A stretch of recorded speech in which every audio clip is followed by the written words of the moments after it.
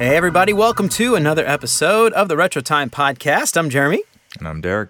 And Derek, how you doing, man? I'm doing good. Halloween just passed. Halloween. A lot of ghosts and ghouls, baby. Ghosts and ghouls and tummy aches from all the... Oh yeah, I still have a tummy ache to this day.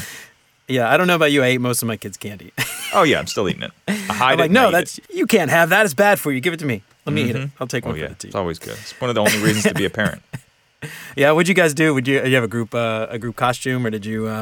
This is funny. So last minute, I didn't have a costume, and I was like, I want to dress up as something. And every year, I always default to dressing up as a stupid banana because I have a banana costume. And if you got a banana costume, you dress as a banana. You got it. Use it. Exactly. Of course. My wife used to be a LuLaRoe consultant, and LuLaRoe is that company that sold pants to women. I remember. I've seen the documentary. Yeah, it was a documentary recently.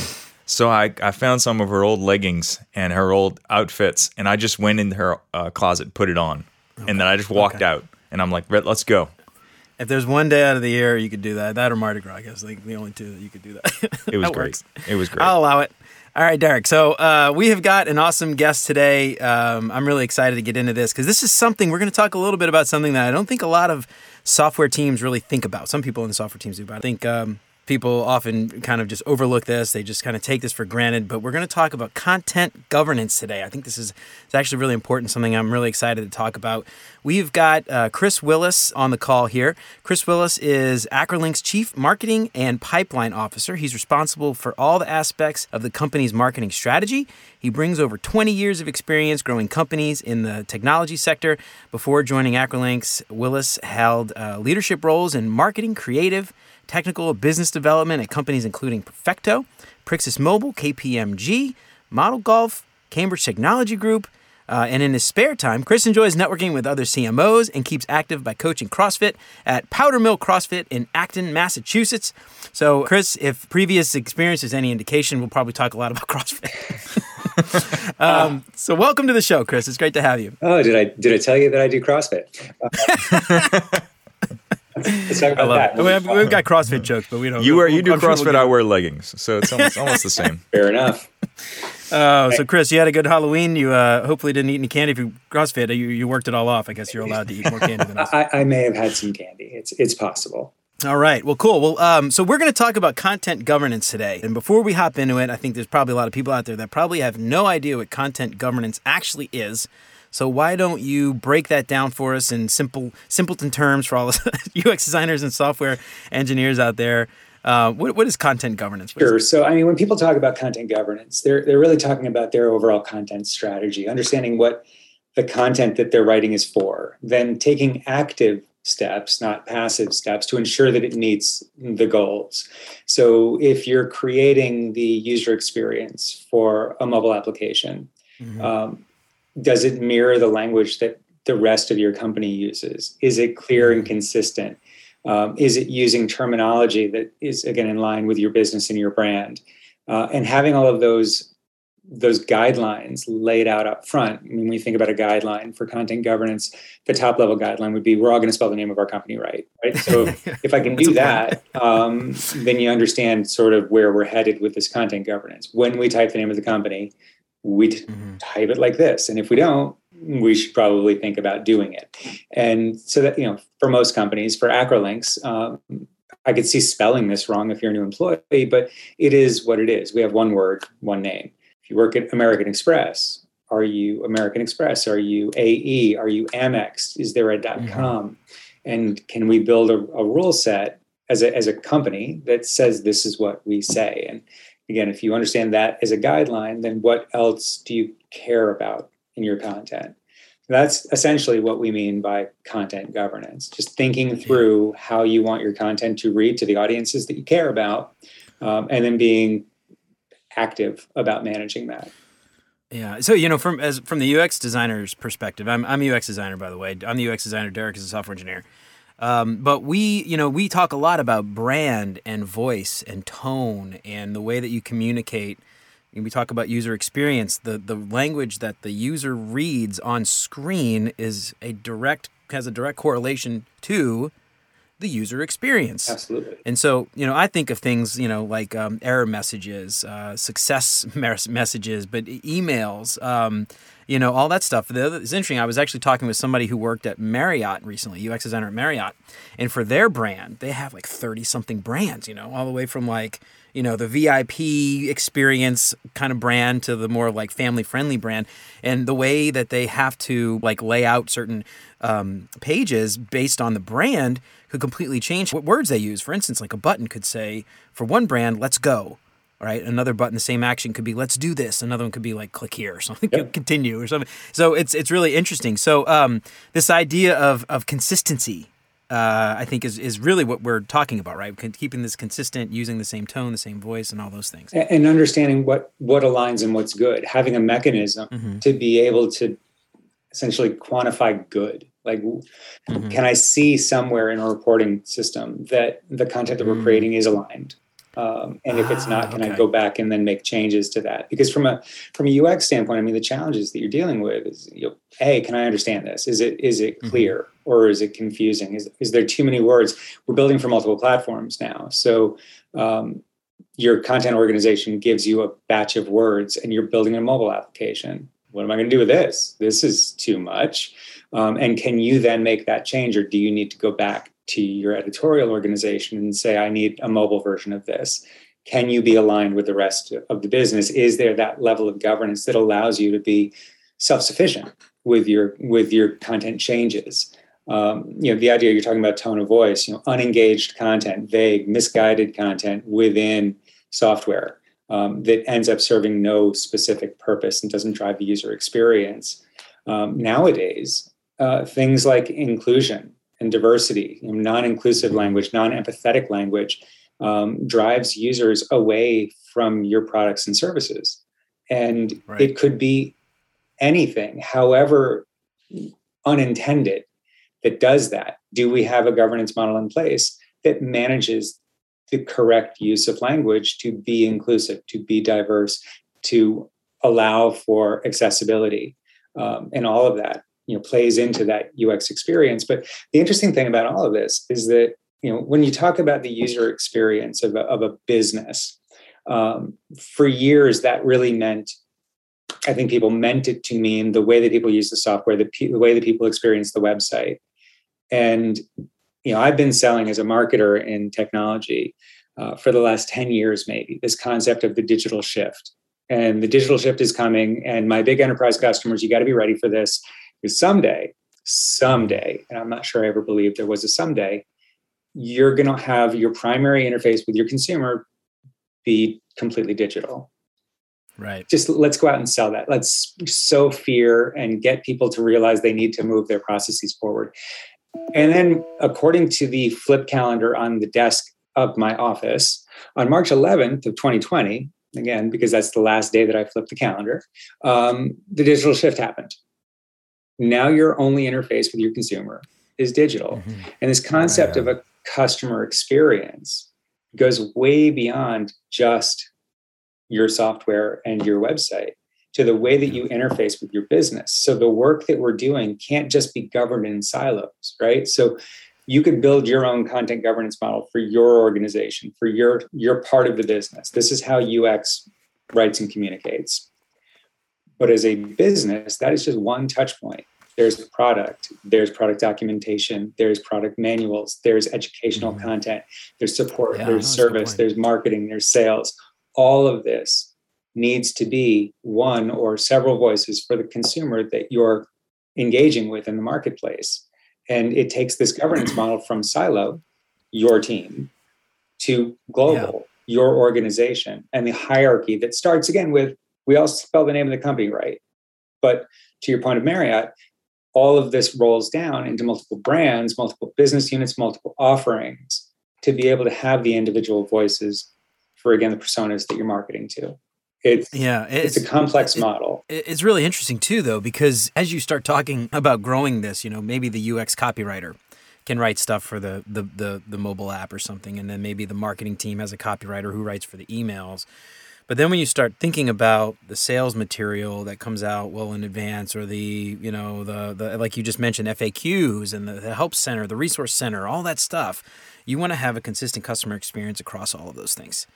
And the larger that team grows, the harder that becomes, right? And also too, I think the other thing is tone and voice almost become very subjective often, right? I mean, how do you make something like that objective?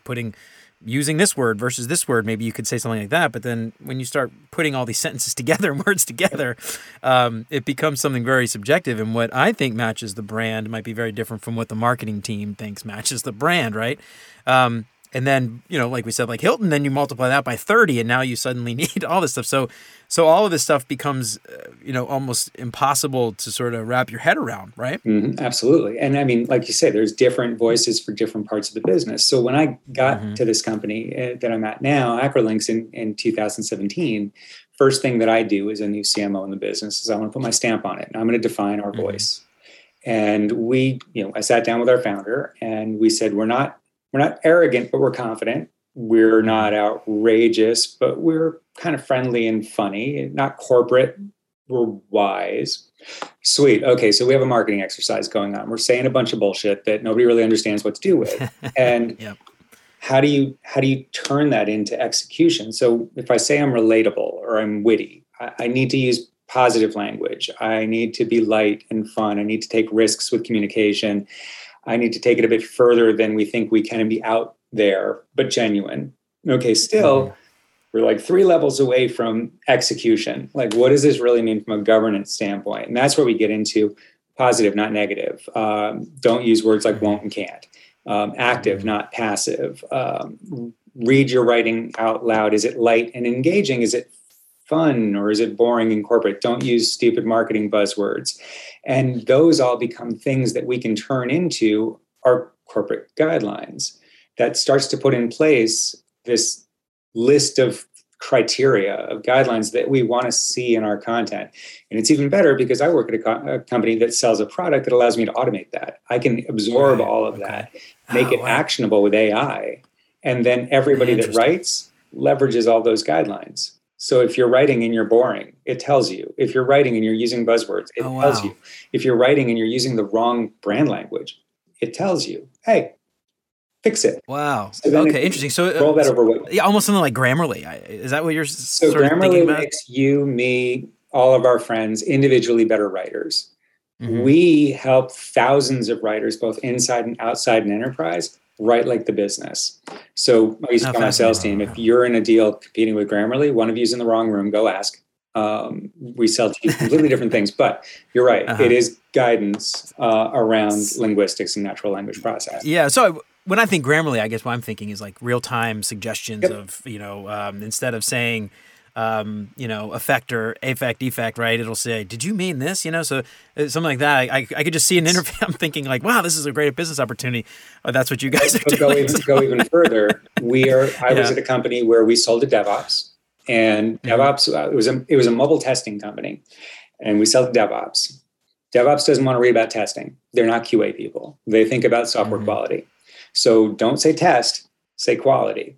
But I can't even tell you what kind of company we are without saying the word test.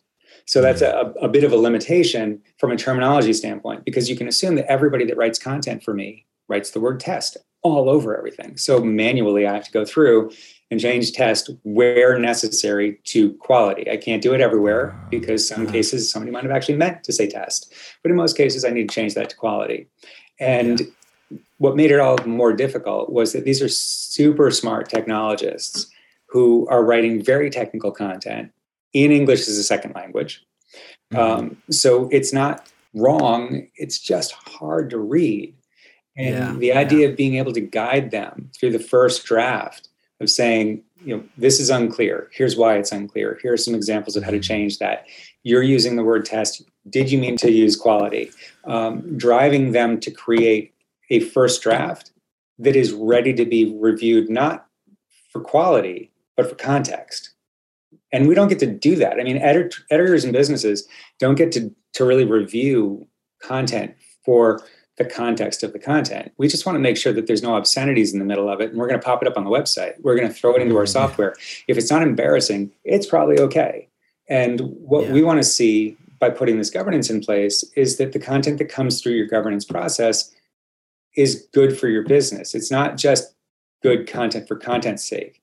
it's relevant, it's impactful, and it's going to drive business results. If the business result is you're going to get users to drive to different areas of your software, is that happening? Mm-hmm. Can you use language to do that, or can you, in fact, use language to spoil that?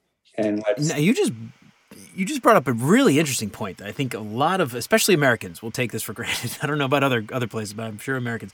English is sort of the de facto language of commerce for much of the world. And what I think we often forget is that many of the people who are building that software do not speak English as a first language. 100%.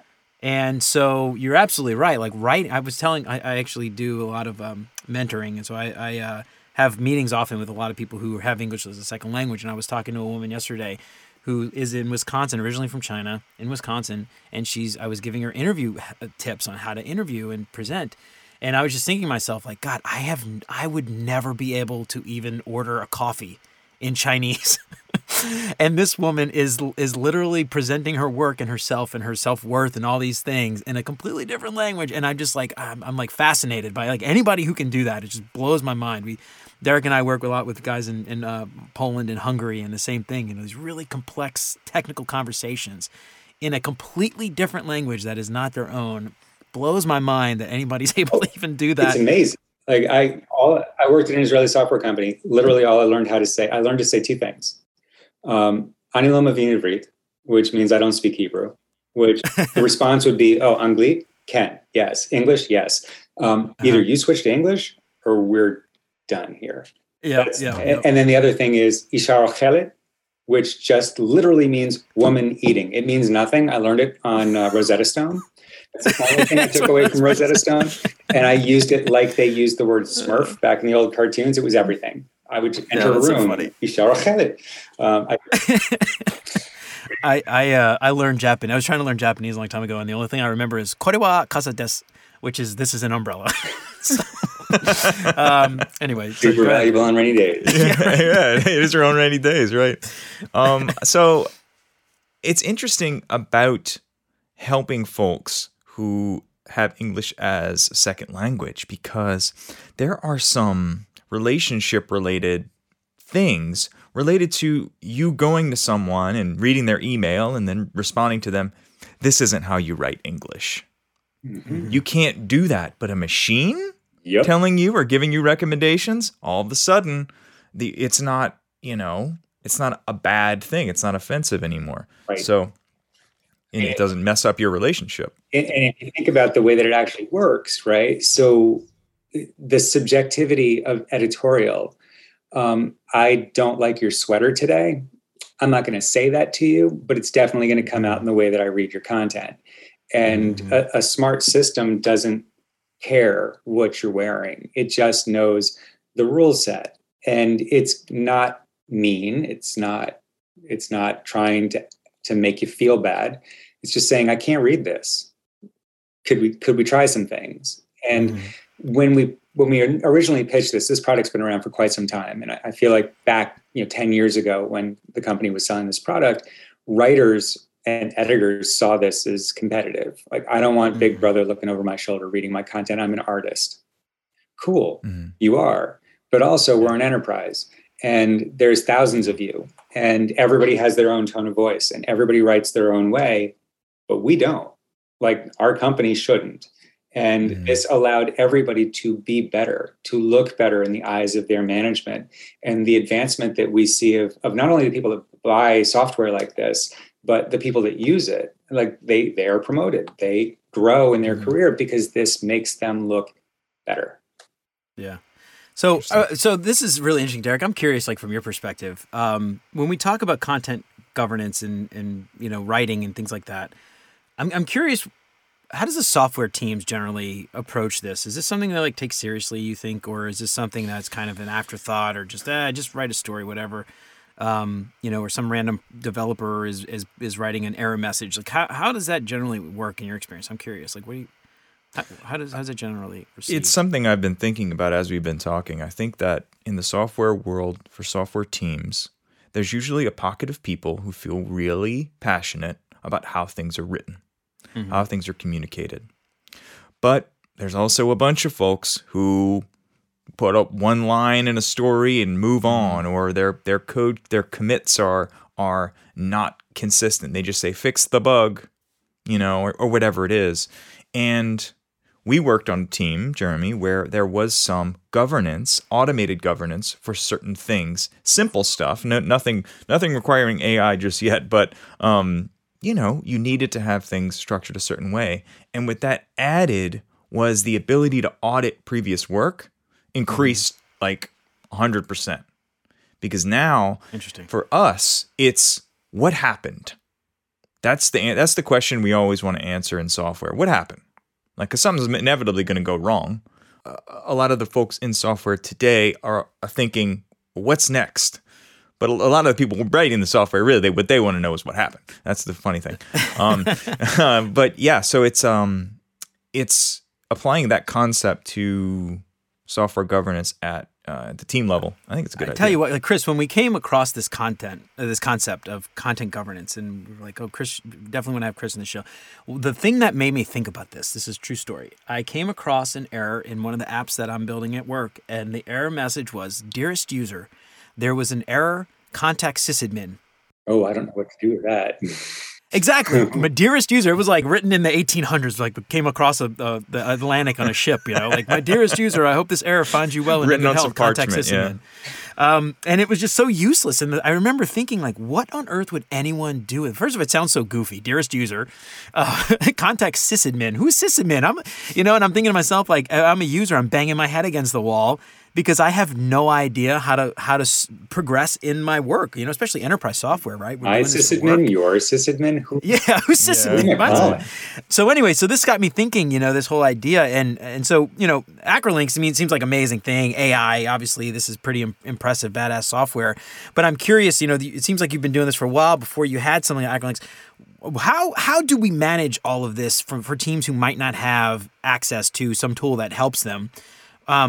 Do you have any thoughts? Yeah, absolutely. At a bare minimum, it doesn't take software to be active about your governance process. Mm-hmm. The problem that we see is that most businesses are pretty passive about it. So when you think about, building your strategy, a lot of companies have an idea of how they want to create content, but that isn't documented. It isn't put down. And then it becomes subjective of every editorial process. Well, this isn't the way we communicate. And that runs into your error message of, I know it's not right, but I don't know what right is because we don't have a definition of right, right? You think about, there is no, in a passive organization, no measurable or illustratable quality metric. If you're more active about it, you start being able to look at, the things that are incorrect in it. Is it clear? No. Is it in voice? No. Is it using the right terminology? No. And you can start putting together some math around whether or not this is okay or if it needs to be fixed. And that goes through all the quality, guidance, performance measurement. All of that are techniques that you can use with no software just to make your process easier. When you're able to, though, put some automation in place, think about that error message. I don't need to know what that error message needs to say. I need to see the XML tag that calls out the fact that there's an error message. And I need association to what error messages are available for us to use as a company. So let each of your programmers write whatever the hell they want, but I'm going to catch it in the tag. I'm going to update that I'm going to provide guidance based on that tag and deliver the set of acceptable error messages. So you wrote dearest user. We don't say that. Here's some things that you could actually say that are approved and ready. And then it gets even better when you integrate that into Sketch or Figma or Adobe products or post-development in something like GitHub. So as content is committed, as software is committed into GitHub, we're doing content checks against that. It's taking essentially your content process and moving it to continuous development in the same way that you've moved your process forward with your software development. Because one thing that hasn't changed is, we've moved from waterfall to agile to continuous development, continuous integration into continuous deployment. Mm-hmm. But content's still content. Words are still words. It still takes time to write something, get it edited by a person. And I can't keep up. And the things that are slowing us down now, that are costing us money, the fact that things like software documentation. isn't ready for release. Like, we're just not there yet. It's great that you built the software, but we're not done documenting it yet.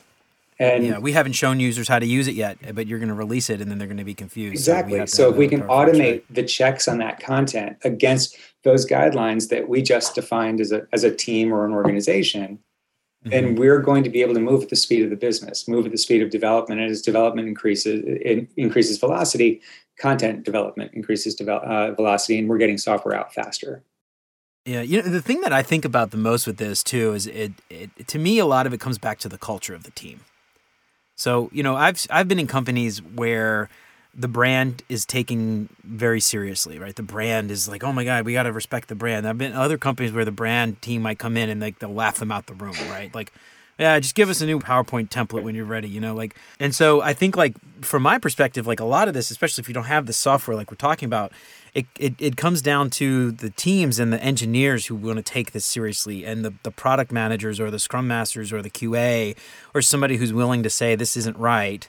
Where I work, it always falls often to the product designers who then have to fight often with the engineers or the QA or somebody, and from their perspective, like, it's fine. They know there's an error, whatever, it doesn't matter. And I think that might be like the hardest part to change is the mentality of those people, Well, and we're seeing, there's some support for them with the concept of microcopy. So, the creation of tooltips, button tags, labels, forms that are created ahead of the software production process, and being able to distribute those out to the folks that are actually going to build software, code the software, and put that into the software provides them with essentially the unautomated guidance to be aligned across the business. But again, this all leans back to this need for upfront governance. If I don't have that, if I haven't defined those things, then I can't expect people not to write crazy ass stuff in my error messages, because I don't have any sense of governance. We don't have a voice or a language that we use consistently across the team. I haven't given you those tooltips. I haven't given you those buttons, those warnings, those alerts. And so this is what I get. This is why everything is different across my piece of software. And you've used that software. We all have. Or it's like, why does none of this, I just failed something again, but it's something completely different. And I don't understand how to fix it. I don't know how to move forward.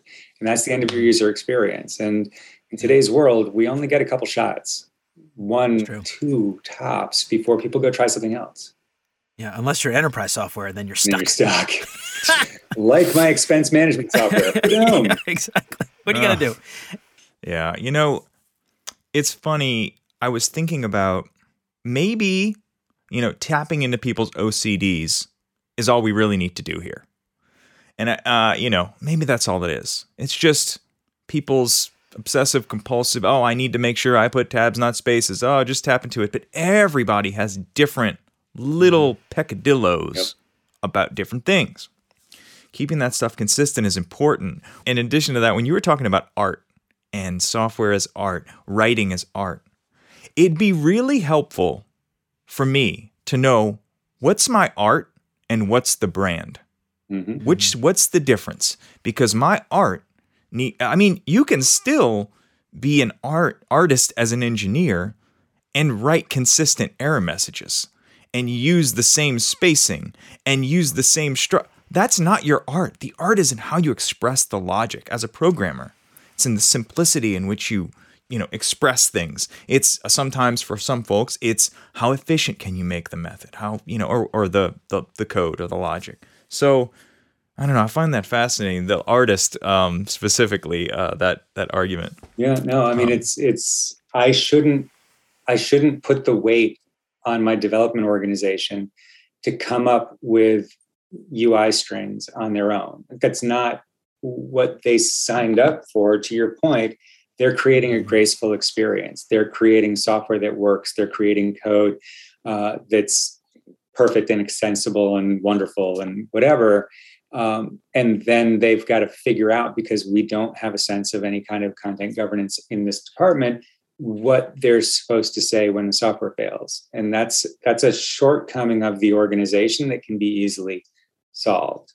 It just, in a lot of cases, isn't. And that's sort of the excitement of what we're doing as a company, is helping. I mean, we have 20 of the top 20 global technology companies, amongst other industry players, using our software in their dev organizations for this specific reason. And it's to align their experience. It's to reduce their costs. It's to make internationalization easier. We don't do translation, but we do make better source content. So better source content translates easier, costs less to convert. And so all of that saves money for the company and allows them to self-fund initiatives they're not currently doing. And that's the excitement of all of this for me. I think about like the top 20, I don't know which companies these are, but you don't have to name them, but I'm thinking Apple, Google, things like that. When you've got literally thousands upon thousands of engineers and teams spread out globally in different offices and different everywhere, right? Regions, languages, all these things, cultures. How do you keep a consistent brand without some type of mechanism to encourage everything or suggest things?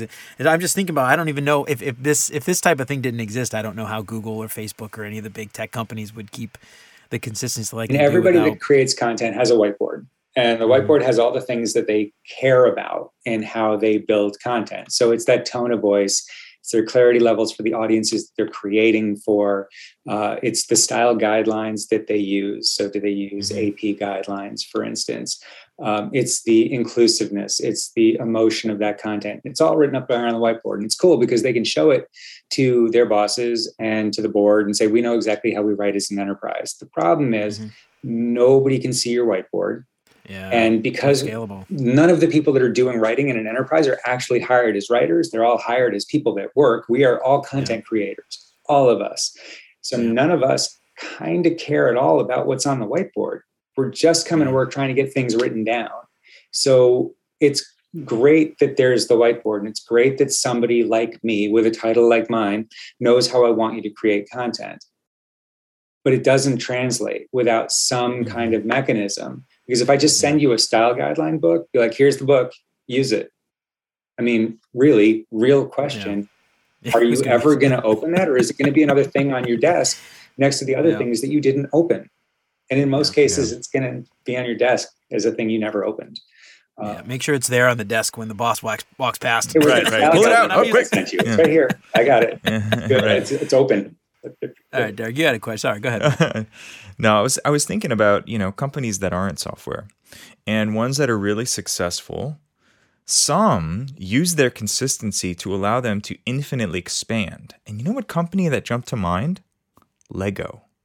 Lego, okay.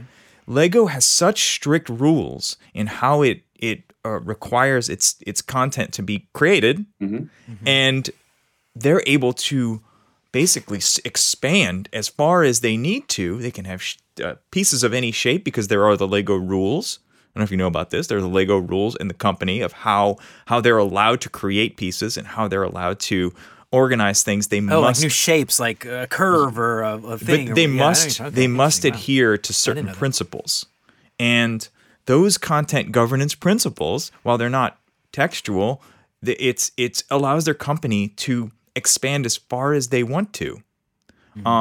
They are able to expand digitally because you can map a standard process to a digital tool. Right. So now they created Lego video games, and Lego, you can create the tools digitally. So something that maybe, I don't know if that's a part of what you guys are promoting, but that's an interesting thing you can get from consistency is the ability to expand. Absolutely. And I met with a company not so long ago, and we talked. I started with that. You're going to get the name of the company right. And you're like, okay, cool. I get it. We sell really strange financial services products. I guess they're strange to me. They're not strange to everybody. But one of the products that they sell is insurance for equine husbandry. Okay, you figure out what that is. And that's hold on. I think I know. That is breeding horses. That's one way of saying it. Yes, I would. All right. Yeah, there you go. Right. Yeah, so that's what they do. They sell insurance to insure the process of equine husbandry. And well, I guess a lot could go wrong in there. But the challenge that they have is you can't hire somebody out of a liberal arts program to come in and be domain to that. And how do I get somebody to come in, off the street, out of another job, and appear to be a content expert in this domain. And the way is, again, through this use of modular content, through governance and alignment and tone and terminology, to allow somebody that doesn't really know the domain to write like they do. And it allows them to onboard new employees much faster because they come in and not knowing anything, and the software teaches them. And where does that go in today's world? Well, this inclusive language topic is a huge topic. Every enterprise has hired somebody into the role or promoted somebody into the role of Chief Diversity and Inclusion Officer. And these organizations have put in place the guidelines that they want used across the business for communication. How are we going to communicate the words that we're going to use? And it could be as easy, I mean, in our world in software development, the use of master and slave in our content documentation, our software documentation. And it's not just, I don't want you to do it for, I don't want you to do it sake. It's, I'd like you to understand why. So just like I want to onboard somebody and teach them how to be a better writer in equine husbandry, I want people to understand and get better and smarter and more sensitive with the way that they communicate. So providing them with not just what you wrote is insensitive, but if you didn't know, here's why. Because there's all kinds of things that we write that we don't know the genesis of that. Yeah. When somebody calls you on it and says, you really shouldn't write that, if you don't tell me why, I might do it again, not because I'm an insensitive jerk, but because I didn't absorb that. I don't understand. So helping people to be better through this method of automation and governance so that as we move forward, the content continually gets better. Yeah, that's actually a brilliant insight too, though. It's not about just saying don't do it or do it this way. This is the reason. There's an ultimate reason for it. And by the way, this example is not great. So that next time when you go to write it, it's just like picking another one that's also offensive. It's thinking you're going to stop and think. You're going to say, wait, hold on. Should I say it this way? Hold on. Is there another thing? Let me think about this because I don't really understand this. Maybe, instead of just saying stuff. That's a brilliant insight. I honestly, that didn't occur to me, but yeah. My entire life, people have been like, something about, the peanut gallery or the cheap seats. Rule of thumb, I've heard that one. Doesn't feel hurtful until somebody explains to you why it is. And then you think about it in the future because it's just a thing we say until it's not. But if I just cross it off a list, if I just edit it out of your content, it doesn't mean anything to you. Maybe that person just thought it was a bad way to phrase what I was saying. Here's some reasons why. Here's the historical facts behind why we say this and why we shouldn't say it. Now it's up to you. I had a question about applying governance proactively versus retroactively, like through an audit. What is the balance there, and how does your software strike it, and how do you feel about that? I think it really depends on the organization because there's the live writer guidance. So again, we integrate your governance into your development environment. And as you're literally typing, it's saying, maybe you should say something different than that, or it's not clear, or I don't understand, or you're using buzzwords. And that allows you to essentially commit software that's right the first time. You're going to have a numeric value for a score for each piece of content. And that score represents the alignment. Is this aligned with our guidelines? The alternative to that is write, commit. And on commit, a check is run. You come in the morning and you get your scorecard and you go back and you make your decisions on the changing and updating of what you've done. It really depends on the flow of the organization. So if that's how you code, if that is your development process, that I'm going to code, commit, run a bunch of quality tests on that code, and then come back in the morning and make my changes, it makes sense to do all your content governance in post, essentially. If you're not working that way, it's easier, I think, but more distracting to type, fix, commit. It just really depends on how your organization works. But the key to all of that is that up front, before any of this starts, you have your governance model. You know how you're going to create content. So there is that you have to have that. That's obviously. I mean, that's like the master file, the master document, the master example, the master style guide, all that stuff. The other thing that Derek and I were kind of throwing around some ideas and stuff before we were talking, and this idea of organizational rules versus localized team rules. It sounds like everything we've been saying today, though, you would probably argue that you shouldn't be leaving it to anybody on the team. This is more top-down kind of a thing. Is that accurate? Fun story. Again, I came in, created our tone of voice, built it into my software for use by my team and the sales organization and the BDRs and whoever's front office. And it resonated with our audiences. They liked the way that our content felt and sounded. And because I am a power-hungry maniac, I'm going to govern everybody. I said, cool. Who else is creating customer-facing content? The support team is. Hey, y'all, you need to use this. And it didn't take a week before our customers that liked our front office content told us that they absolutely hated it when their support tickets came back with wit and happiness and all this other bullshit that they didn't care about. Answer my question. Make it easy to understand. That's really funny. And so what I quickly learned as a new person in this space was it's not one thing. So it is a hierarchy. That's the whole customer experience. We all spell the name of the customer correctly. But down from there, how do we communicate to the audience in the way that the audience wants to communicate?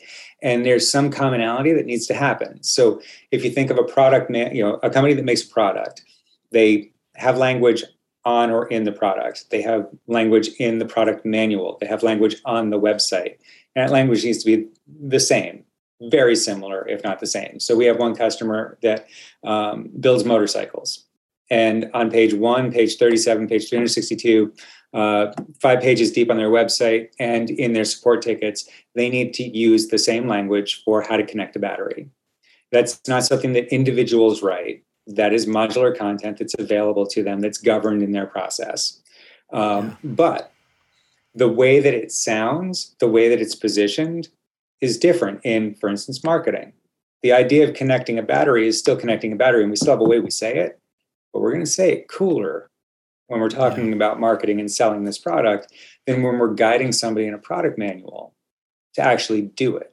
Because here the rubber hits the road. Here, I just want you to buy things. And so this commonality comes down from the top to create this broad hierarchy of the way that we communicate. It's easier to think of a drug company that has a drug that they're selling to pregnant women and 50-year-old men for different purposes. It's not one thing. And you can't have one voice because the way that I talk to a nursing mother is very different than the way that I talk to a 50-year-old guy. But I'm selling the same thing. And commonality at the top that comes down into the voice that I use. So it can be fragmented. It can be, based off audience category and stuff. You just need to know where your consistency needs to lie. There are things that are always, and there are things that are sometimes.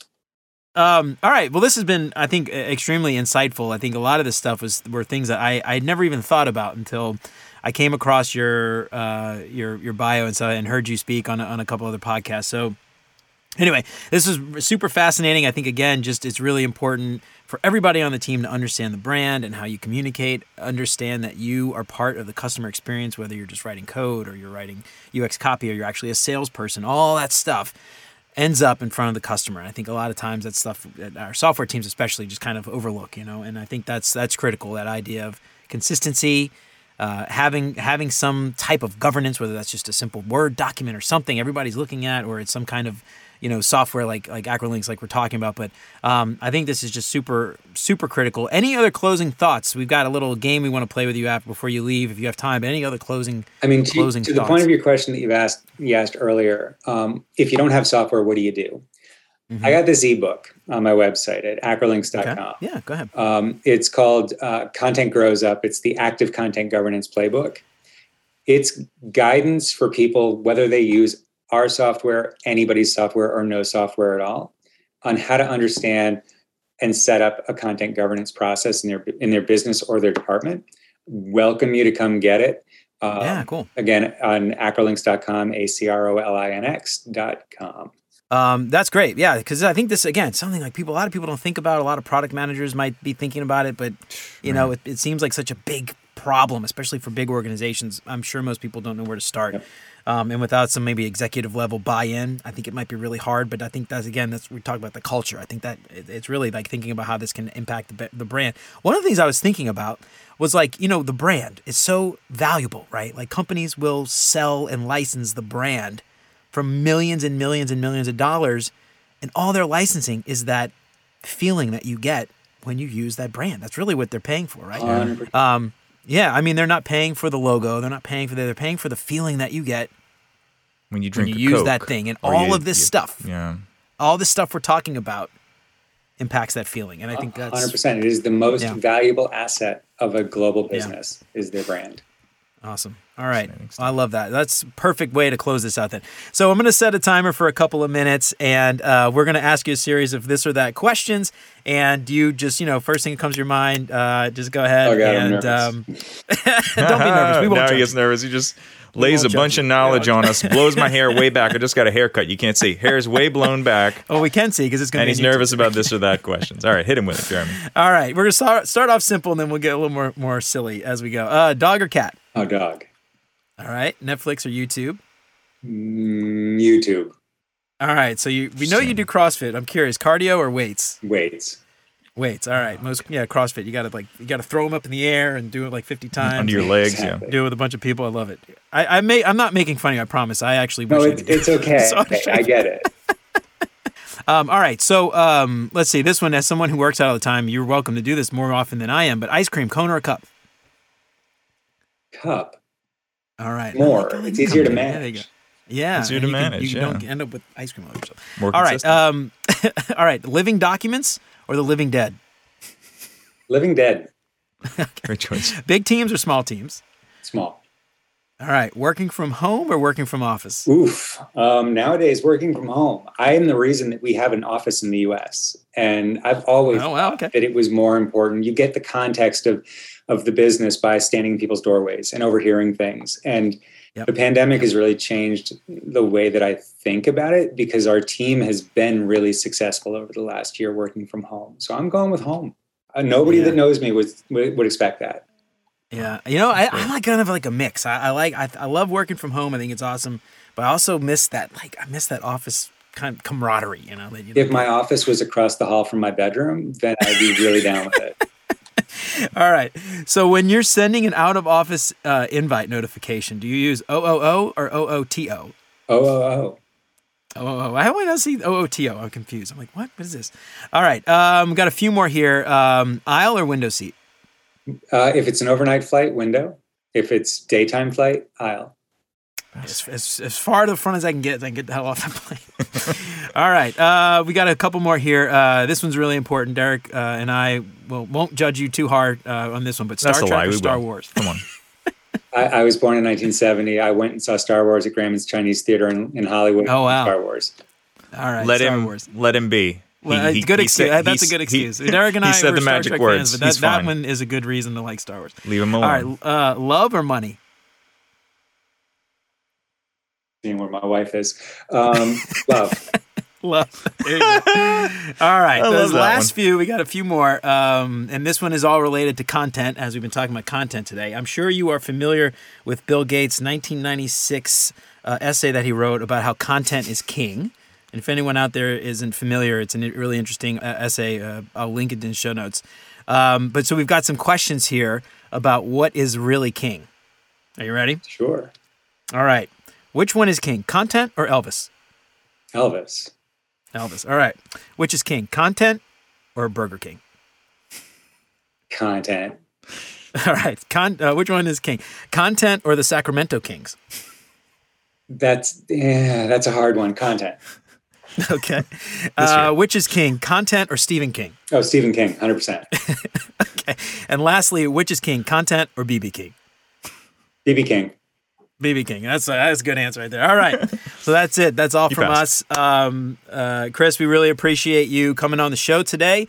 For everybody out there, check out the show notes. We'll link to all the stuff that Chris talked about and some of his ebook and some other stuff. If you haven't gotten any stickers yet, check out retrotimepodcast.com/stickers. Remember, if you leave a 5-star review, my man Derek Siebert will write you your very own review jam. and we'll play it for you on the show. So do that. And that's all for me, Derek. I don't have anything else. Fantastic. I just want to tell everybody to take it easy, and I want to tell our distinguished guest, thank you so much. I know you have a busy schedule, and you took time out of your day to come talk to us knuckleheads, and we appreciate it. Thanks so much, Beck. This was awesome. Yeah, thanks for joining us. We'll see you next time. Take it easy. Jeremy, real quick, before we go on, what's a cool way to say connecting a battery? I was thinking about it. Hey, hip cat, connect red terminal 1 to terminal B. I don't know. We have the fastest quick release battery connectors in the business. You know? Well, I want to try. I was like, go ahead, Derek. You want to get back on the road? Snap that bat. That's what I was going to. Okay, that's way better than mine. Snap that bat. Yeah, I mean, look, I'm available. Whenever. Derek, you're really good at writing jingles for it, though. So maybe afterwards, after Chris leaves us, you can write a jingle. Yeah, bat snappers. That's the name. Yeah, and then you can attach it to. Yeah. I think that's a product. All right, an aftermarket product. Yeah, right. Bat snappers. We're full of ideas, Chris. Jeremy used to start every podcast we interviewed someone. He'd go, "We have our best guest yet." And I'd be like, dude, what the last guy's going to listen to this? What are you saying that for?